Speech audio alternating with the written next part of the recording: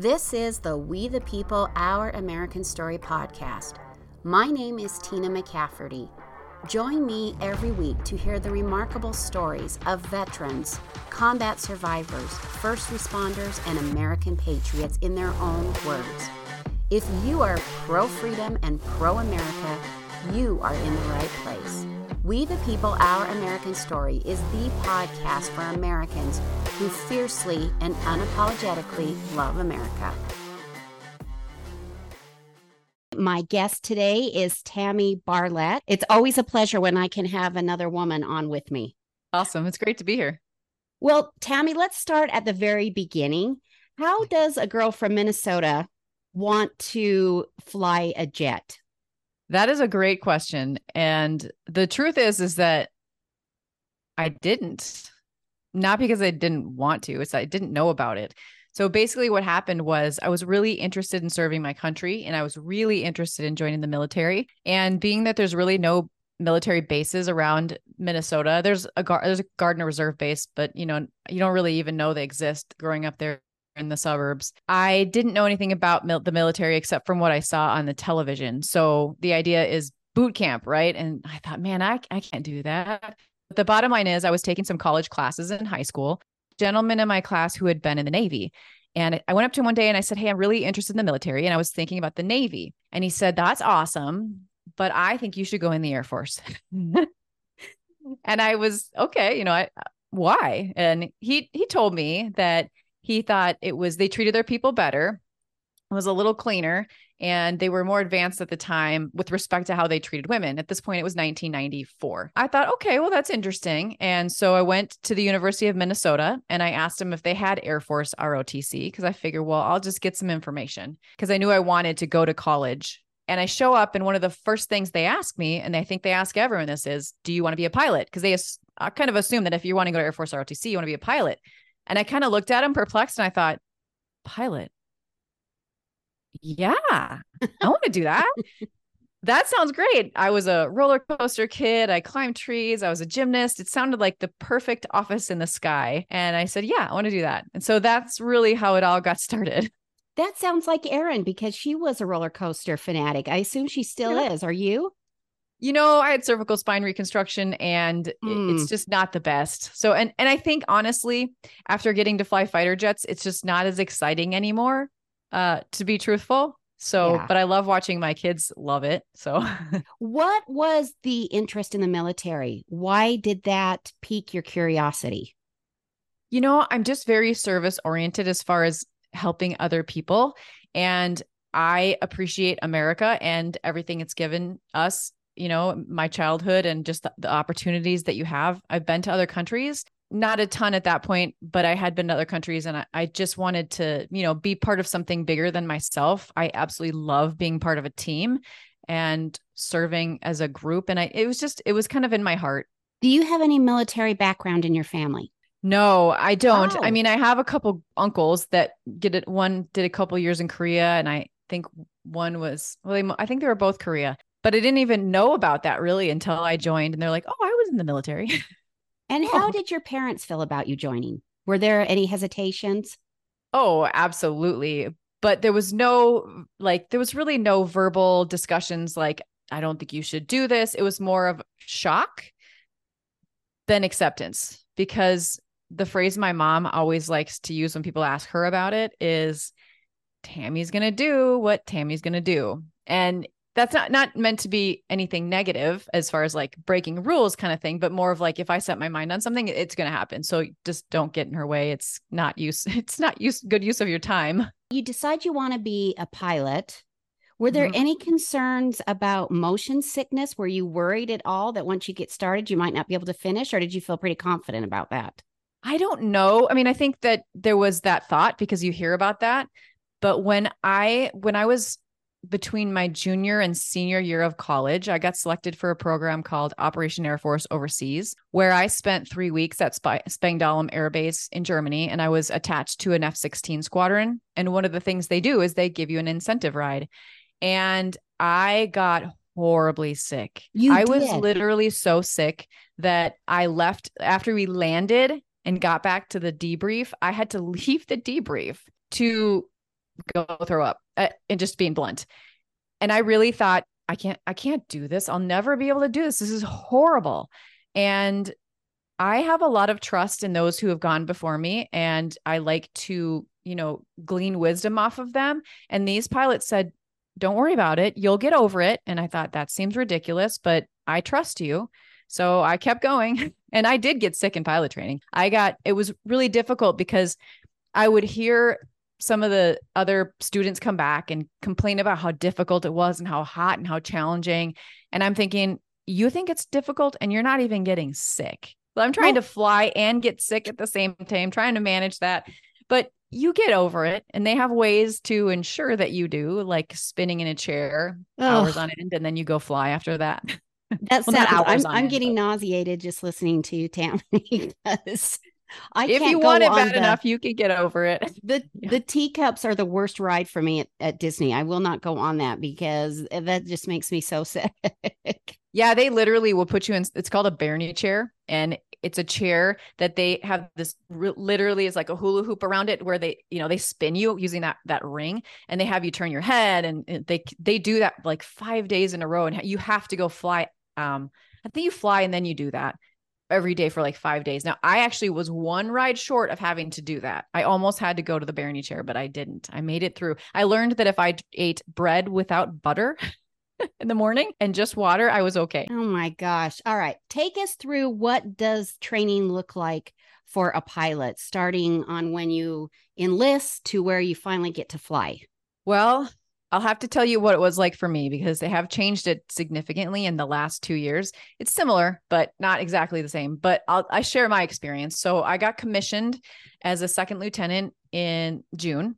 And at the time, there was a delay because pilot training was backed up, and it's still delayed right now. But I spent about 9 months at Scott Air Force Base outside of St. Louis, Illinois, just attached to a C-21 squadron, just kind of learning the ropes a little bit. And then I showed up at pilot training, and pilot training at the time was 1 year long, and you fly 2 aircraft. Everybody starts off in the T-37. Well, you start off in academics and physiology and learning how to jump, land. If you came, if you had to eject, how would you do a parachute landing fall? And you have to go in the altitude chamber, and you do a lot of academics, but then you fly the T-37. I think it's about 5 months. And that's really where you learn. That's really where you become a pilot. You learn how to land, to spin, do stalls, aerobatics, formation, instruments, going cross country to different locations. The formation wasn't the best. That was that hands down the best thing I've ever done in the air. You learn all that. And then at that point, they kind of rank you based on your performance, what they think of you as, like their rating of you, and then your preference.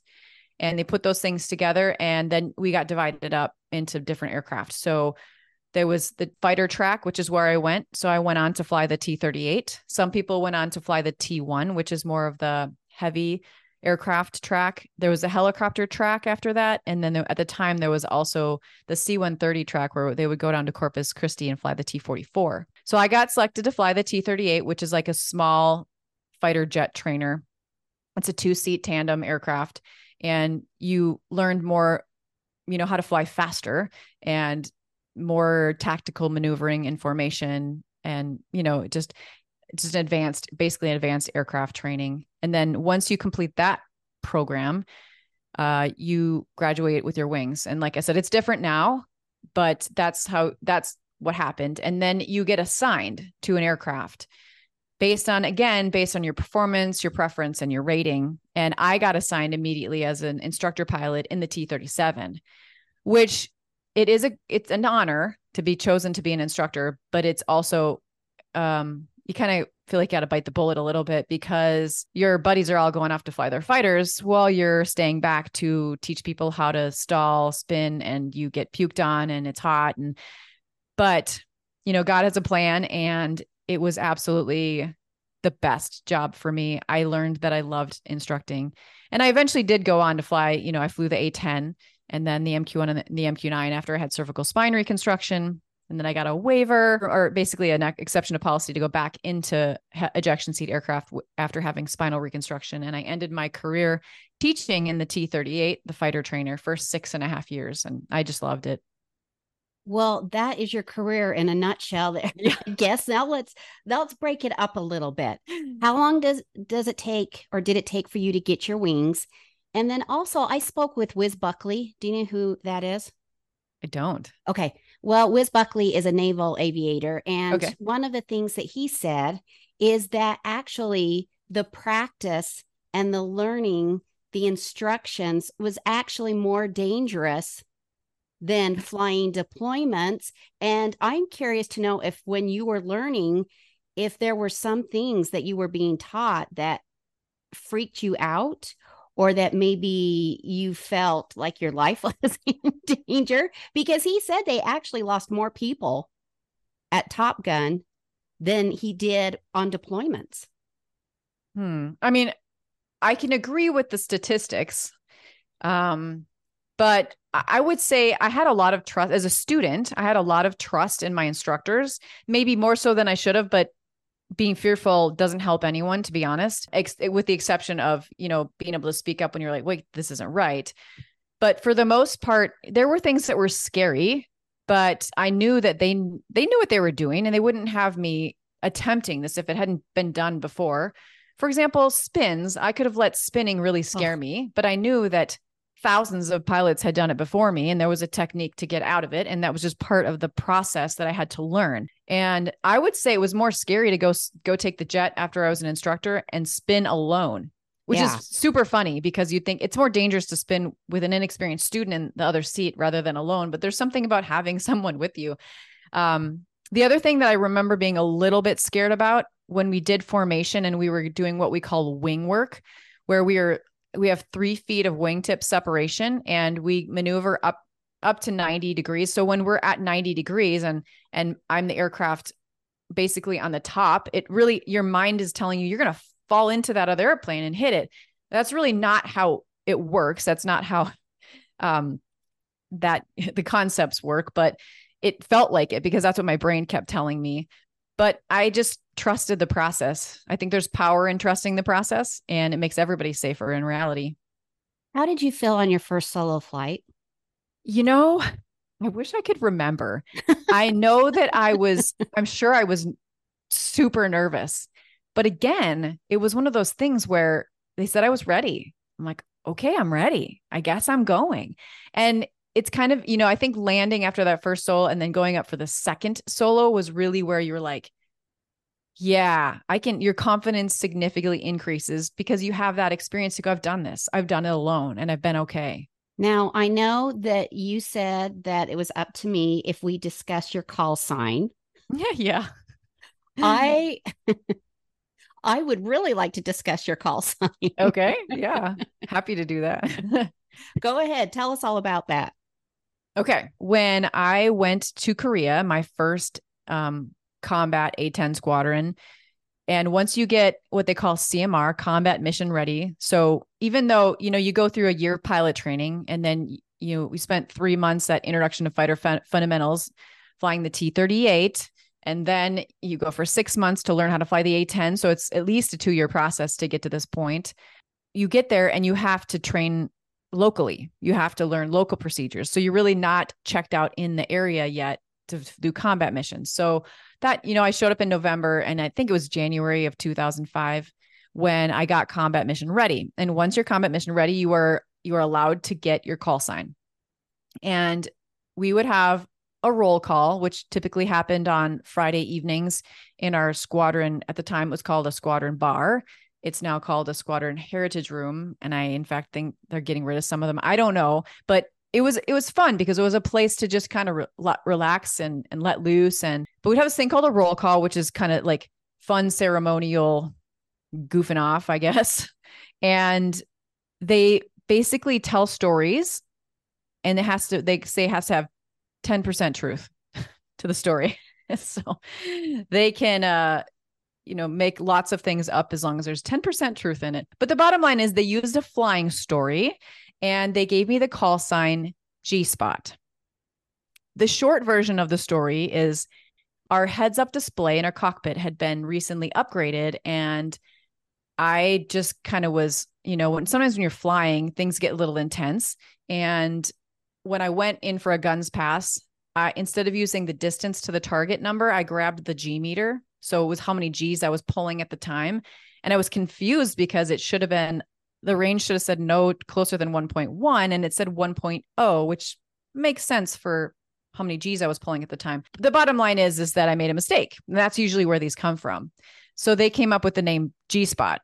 It's interesting because a lot of people, they hear that and they're like, oh my gosh, they did what to you? Especially nowadays. I understand the response. I get that. But I think it's important to remember that it takes time to change culture. And at the time, I kind of was like, oh, well, that's not really the best call sign, but I'm not here. I told them, guys, I'm not here to massively change your culture. I want to fly jets. And even though I was 10 years behind the first female fighter pilots, looking back, I was still kind of at the forefront of it. There still had been very few. And I didn't realize that because when I got to pilot training, there were no limitations on what I could go fly. I kind of just took it as, it is what it is. And they think it's funny. And the truth is that they liked me. If they didn't like me, they wouldn't have risked giving me that call sign. They're like, oh, she's cool. She'll be fine. It's not a problem. And around the squadron, it wasn't a problem. It was funny. I didn't let it bother me. And I didn't really let it bother me outwardly anywhere. But when I got to places like the officers club and you're being introduced to the wing commander's wife and they look at you like, what did you do? It's really not a good feeling. And so that wasn't very pleasant. Or, nowadays I have things around my office this actually right here. Well, that's a cool. Round from the A-10. It's one round. Wow. It has my call sign on it, but you can imagine my 3 children are like, G-spot. What does that mean? Or, you're telling grandma your call sign. They're like, what? But it's important for me to share that about 2 years ago, I went to an A-10 squadron here in Tucson and the squadron commander was like, oh, what's your call sign? I'm like, well, what is it? Or what was it? And he said, well, both. I said, well, it's just G now, but it used to be G spot. And he looked at me and he goes, what? They named you that? So, it just takes time to change culture. And the more we push hard, the slower it's going to change. Now, I don't mean that culture shouldn't change, but sometimes we just have to nudge it. Nudging is, I think, sometimes a faster result than, pushing really hard. Did you serve with any other female pilots? I did. Yeah. And in fact, I was in the rare circumstance, there was 30 people in my pilot training class and we had 5 women. That seems a lot. Really wow. Unheard of. Yes. And then beyond that, there was no women when I went to T-38s in my class. There was no women in my A-10 training or my IFF training.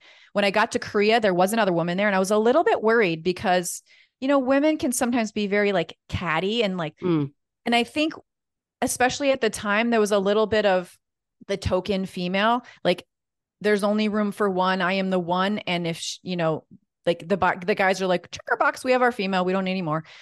We're not there anymore. We're not in that place. So there shouldn't be the battle. There's not one spot for one female. And when I got there and I met her, she's phenomenal. I was in her wedding. She was in my wedding. We spent tons of time together and all the other female fighter pilots I have met have been so truly amazing, supportive and encouraging. And, they're cheerleaders for you, if you will. It's nice. It's not a battle like you can see in a lot of female environments, which is kind of sad. But now, before we did this interview, I sent Tammy just a list of questions to get a better understanding of her experience. And with the women that I have spoken with, I always bring up the sexual harassment or MST, and you said that you did not experience the MST, which is military sexual trauma, but there was some sexual harassment. How did you handle that, and how did that come at you? Yeah, I have to say there was definitely opportunity for people to take advantage of me. I mean, when you're in an environment with people like that, and I was always treated like their sister. It was like brothers and sisters. Because there were situations where we had too much fun and they were protective of me, and it was great. It was awesome. As far as the harassment, I think there are occasions where there was more of it than I recognize, because I believe that if you're looking for it, you're going to find it, and you will find it in places it's not actually happening, but you're interpreting it that way because Yeah. you're looking for it. Especially today. Yes. There's a lot of places where it's not intended, but people are interpreting it as harassment. And I didn't look for it. I mean, on the backside of that, there are times where I'm sure people were, making fun of me and I didn't even recognize it, but whatever. It would have only made it worse for me. So I just kept plugging away, just kept doing my job. My goal was to just do my job and do it the best I could and not be super sensitive about everything that was happening around me.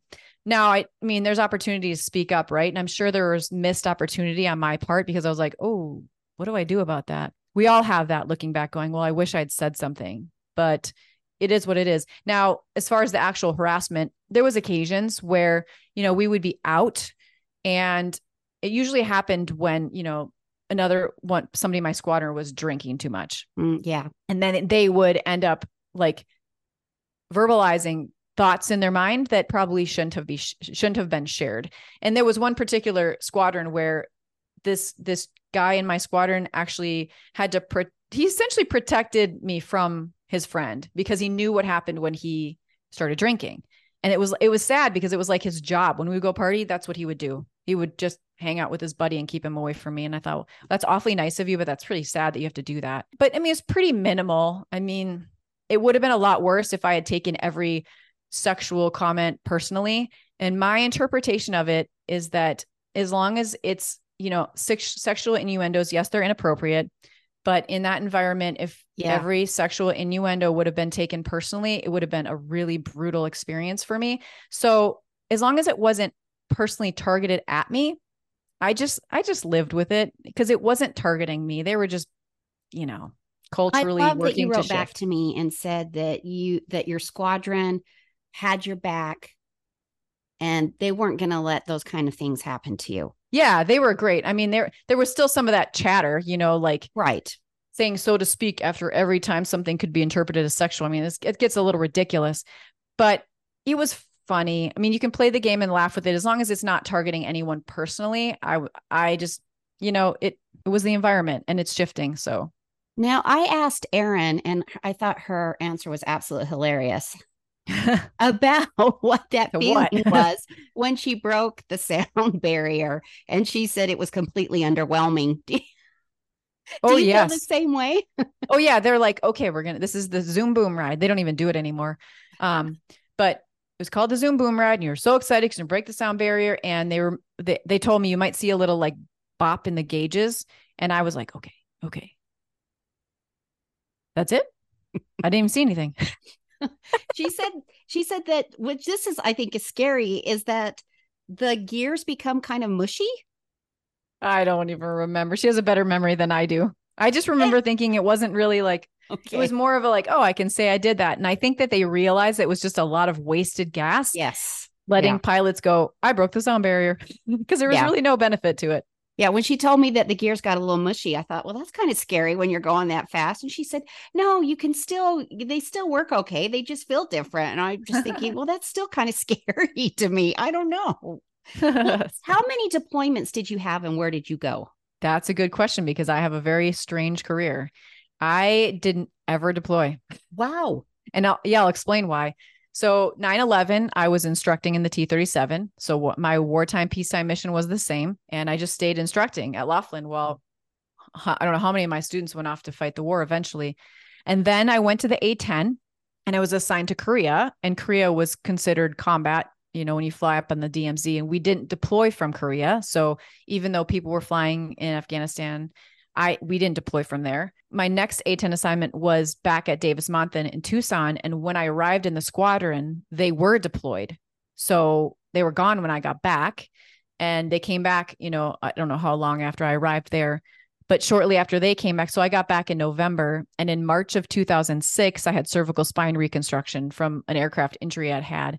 And because the process of getting an exception to policy or a waiver to fly again was complicated at that time, I didn't seek it because there was a brand new unmanned platform. We call them remotely piloted aircraft, or RPA, the Predator, the Reaper, that was standing up. It was brand new, and they were standing it up right on Davis-Monthan Air Force Base. And they knew that I had a close air support background from flying the A-10. And being that they had slapped weapons on this unmanned platform that used to be a flying camera, it changed the mission dramatically. And they needed people who understood how to operate with weapons in battle, really, and how to understand how that fight works, because they had a lot of tanker pilots, which they're great pilots. They just were unfamiliar with how to operate that way. So I basically went from full-time active duty to the next day I was full-time Air National Guard for the Arizona Guard. And so when you're doing that mission, it's combat support time. And my butt is in the United States while my airplane is flying in Iraq or Afghanistan. And I have I don't know how many thousand hours doing that. So you don't deploy. I did go to Al-Udeid twice for a conference because they had a warfighting conference. And obviously, even though I'm in Tucson, I'm fighting the war. So they needed, in order to have a voice represented there, I flew there twice for the conference, but that wasn't deploying. So strangely enough, I never deployed, because after that tour, and I went back to pilot training as a full-time reservist, teaching again, which is what I love to do. And the reason I took that job was because my husband is a Border Patrol agent and we have 3 kids, and it's really a challenging thing to try and deploy, right? So I had a very strange career not deploying. And it's interesting because part of me holds a little bit of guilt, like, why didn't I didn't do that? But, everybody has a different path, and this is where my path took me. And it wasn't because I was avoiding it. It was just how it happened. I would have loved to go support that. Can I segue, since you mentioned that about your husband, just for like 2 minutes? Sure. What is your take and your husband's take on what is happening at the border, specifically in Arizona? Well, I will speak for myself based on things I hear and things I see, but, having about 12,000 people cross our border every single day and having our agents be busy processing paperwork as all these people walk over and go, I'm claiming amnesty. And we are like, welcome to the United States. They're doing paperwork and, not getting to do the job they were intended to do. It's messy. It's really, really messy. And it's very, very scary. Oh yes. It's overwhelming. And yeah, it's out of control. I know a lot of people don't know that, but it's really, really bad. How long has he been doing it? And can he sustain? Because so many of them are leaving. Yeah. 21 years. Wow. And he plans to go to retirement, which for him will be 50. So he's got 3 years left. Wow. Okay. Yeah. How did you feel then about not flying the fighter jets anymore? Was that hard for you to not be able to do that? It was hard, but one of the things I'm doing now is I'm doing mental performance coaching, and I'm specifically focusing on aviators. And I think that's one of the reasons I'm doing that, is I realized that was part of my success in my career, was mindset and mental performance. Things I didn't even realize that could be trained, I was already doing. And why do I bring that up now? I bring it up now because it's kind of you make the best of what you have. And even though I would have loved to stay in the A-10, it just wasn't the path for me. And when I step into a new role, I'm not going to look backwards and, smash into something while I'm looking backwards and trying to walk forward at the same time. It doesn't work. So, I let that go, and I poured everything I could into flying the Predator and ultimately the Reaper at weapons school. And I went to weapons school. I was in the first class of RPA pilots to go through weapons school. And I did that because I wanted to know more. I was one of this, as a senior instructor in our squadron, and I didn't have all the answers. And no, you won't always have all the answers, but I thought, I need to know more so that I can help my squadron even more. So that's why I ended up going to weapons school for 6 months when my kids were 18 months and 3 months old. You're in Arizona then, and you're flying an unmanned craft that's thousands of miles away. Is that right? Yes. I can't even comprehend that. What is the mission of those unmanned craft? What was the mission of yours? Well, it was overwatch and protection, pretty much. So we would get assigned to somebody on the ground who was saying, hey, go here, look there. And sometimes we were, supporting a raid, providing overwatch for our soldiers raiding a compound. Sometimes we were just looking for someone. Sometimes we were scanning roads to see if people were digging in the middle of the night about to place an ID on a road where our troops are going to drive through the next day. And so that's what we were doing. That technology is incredible. Is it one person that flies each craft or is it multiple? How does that work? Well, I mean, I haven't flown it since 2011 and things have changed, but it was essentially a crew of three. There's Okay. one pilot who flies the plane. There is a sensor operator who controls the camera and the laser, essentially, when we shoot missiles. And then there's an intel person who would sit inside like our operating center and kind of be the conduit of information, helping us see data and talk to we called them the customer, the person on the ground who needed our help. Sometimes we talk to them on the radio. Sometimes we talk to them through basically a secure chat. It takes multiple eyes to get all the information, and it depends on the scenario. If it's radio only, it's more heavily burdened to those that were sitting inside the control station. But if sometimes it was more through the chat, then we needed that third person. And sometimes sometimes too many people would get involved because you can. And just because you can doesn't mean you should. So that was a complication of the platform, but they've ironed a lot of those things out since I was in the community. How high do they fly and how fast? Yeah, I don't remember, and B, I don't think I can share it even if I did. I've gotten a few of those, but I can Yeah. imagine just how far they've come since the last time you have flown them. Oh, I'm sure I wouldn't even recognize it. So you're out of the Air Force, out of the reserves. What year is this that you are done with that?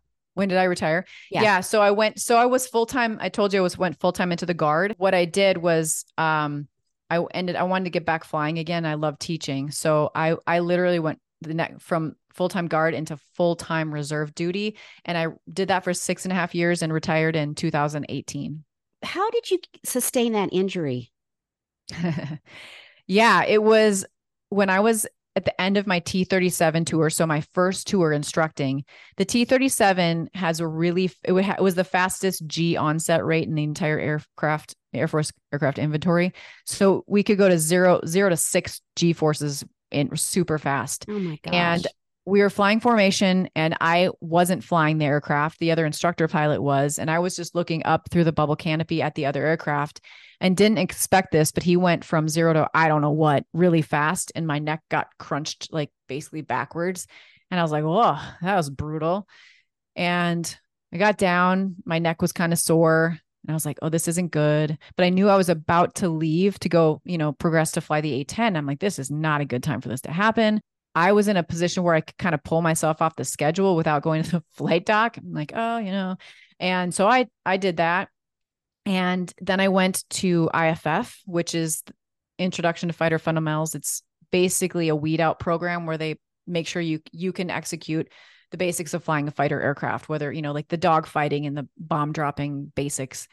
And I couldn't handle the pain. So I went to a chiropractor, and then all the way through A-10 training, I went to a chiropractor. And then I went to the A-10 in Korea and they didn't have chiropractors, or at least I didn't know of any. This is 2003, 2004. And eventually my neck locked up on me and I couldn't really move it. It hurt so bad. And I literally I might be smart in some respects, but dumb pilot, right? I went flying because I was like, you can't do anything else besides fly. That's what I'm trained to do. I don't know why we think that that's the only thing we can do, but of course it's super fun too. And was my job. But I remember at the end of the runway before takeoff, I kind of looked down at my leg where we keep paperwork to see what is my actual takeoff time supposed to be. And I was like, oh, I could barely move. And I was like, okay, well, good thing this isn't, an air-to-air dogfighting flight today.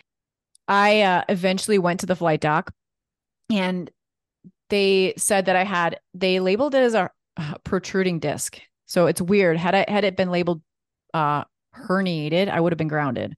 But because they documented as protruding, they're like, well, do you want to keep flying? And I was like, I do, but I don't think it's the smartest thing. So I tried physical therapy and continued to fly.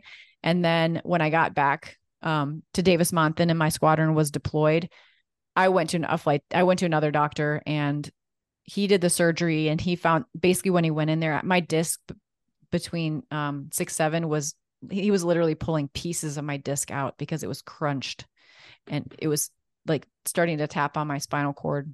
So that's how that happened. Do you still experience pain today? Um, I'm just starting to again. Oh, Basically, what happens because those two levels are fused together with a titanium plate and some screws.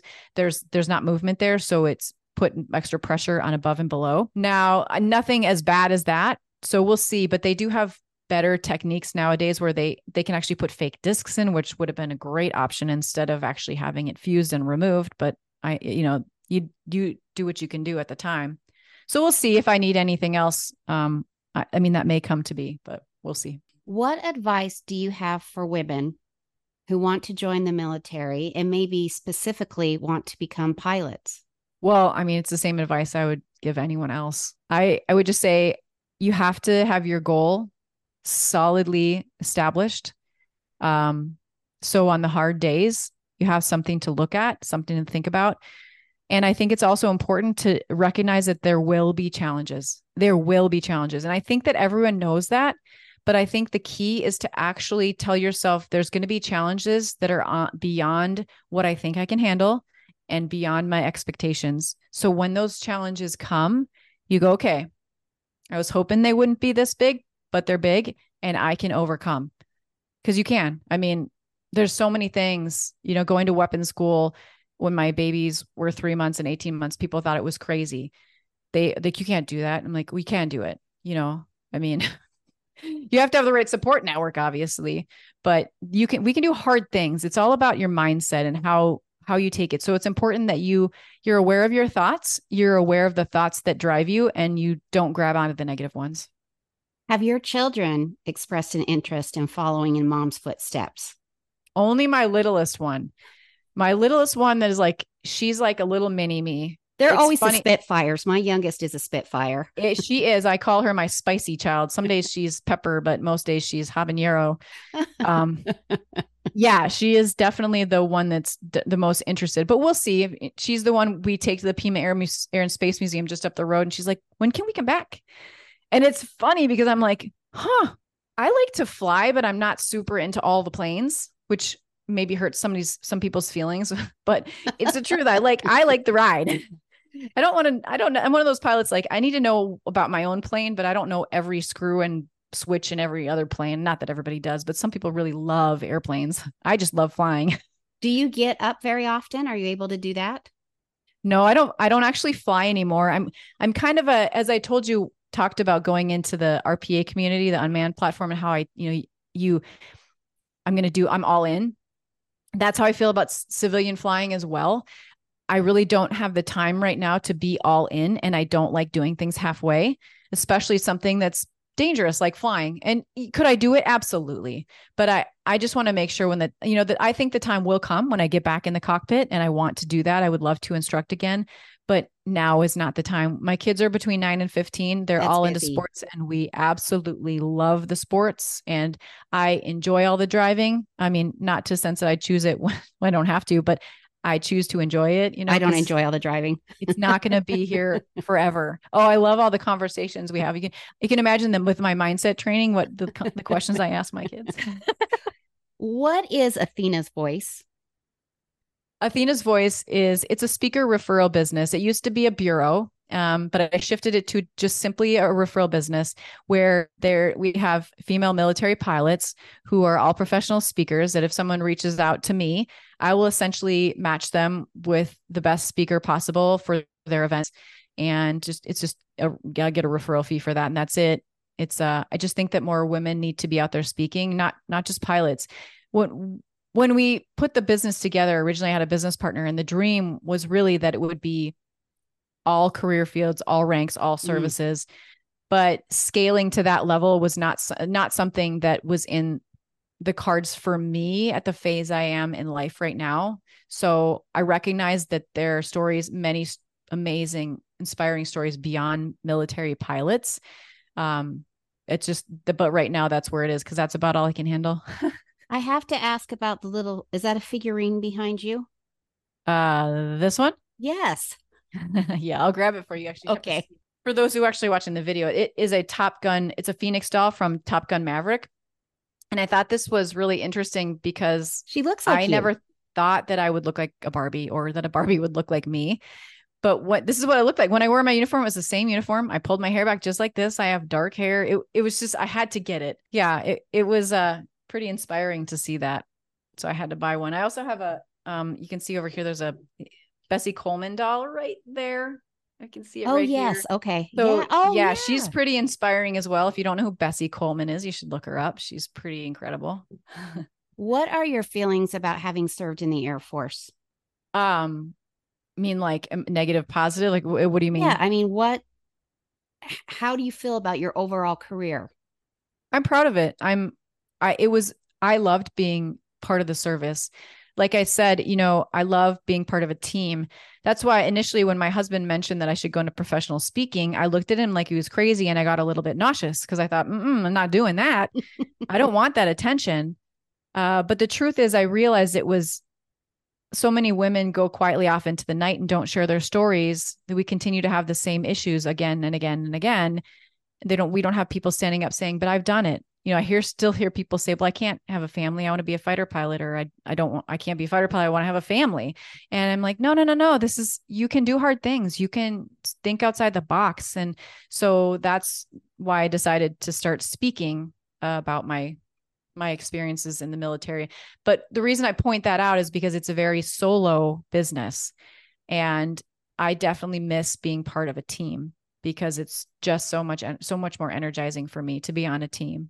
Where can we find you on social media and on the web? The best place to find me is on LinkedIn. I try to post, I post with intention, not to get attention.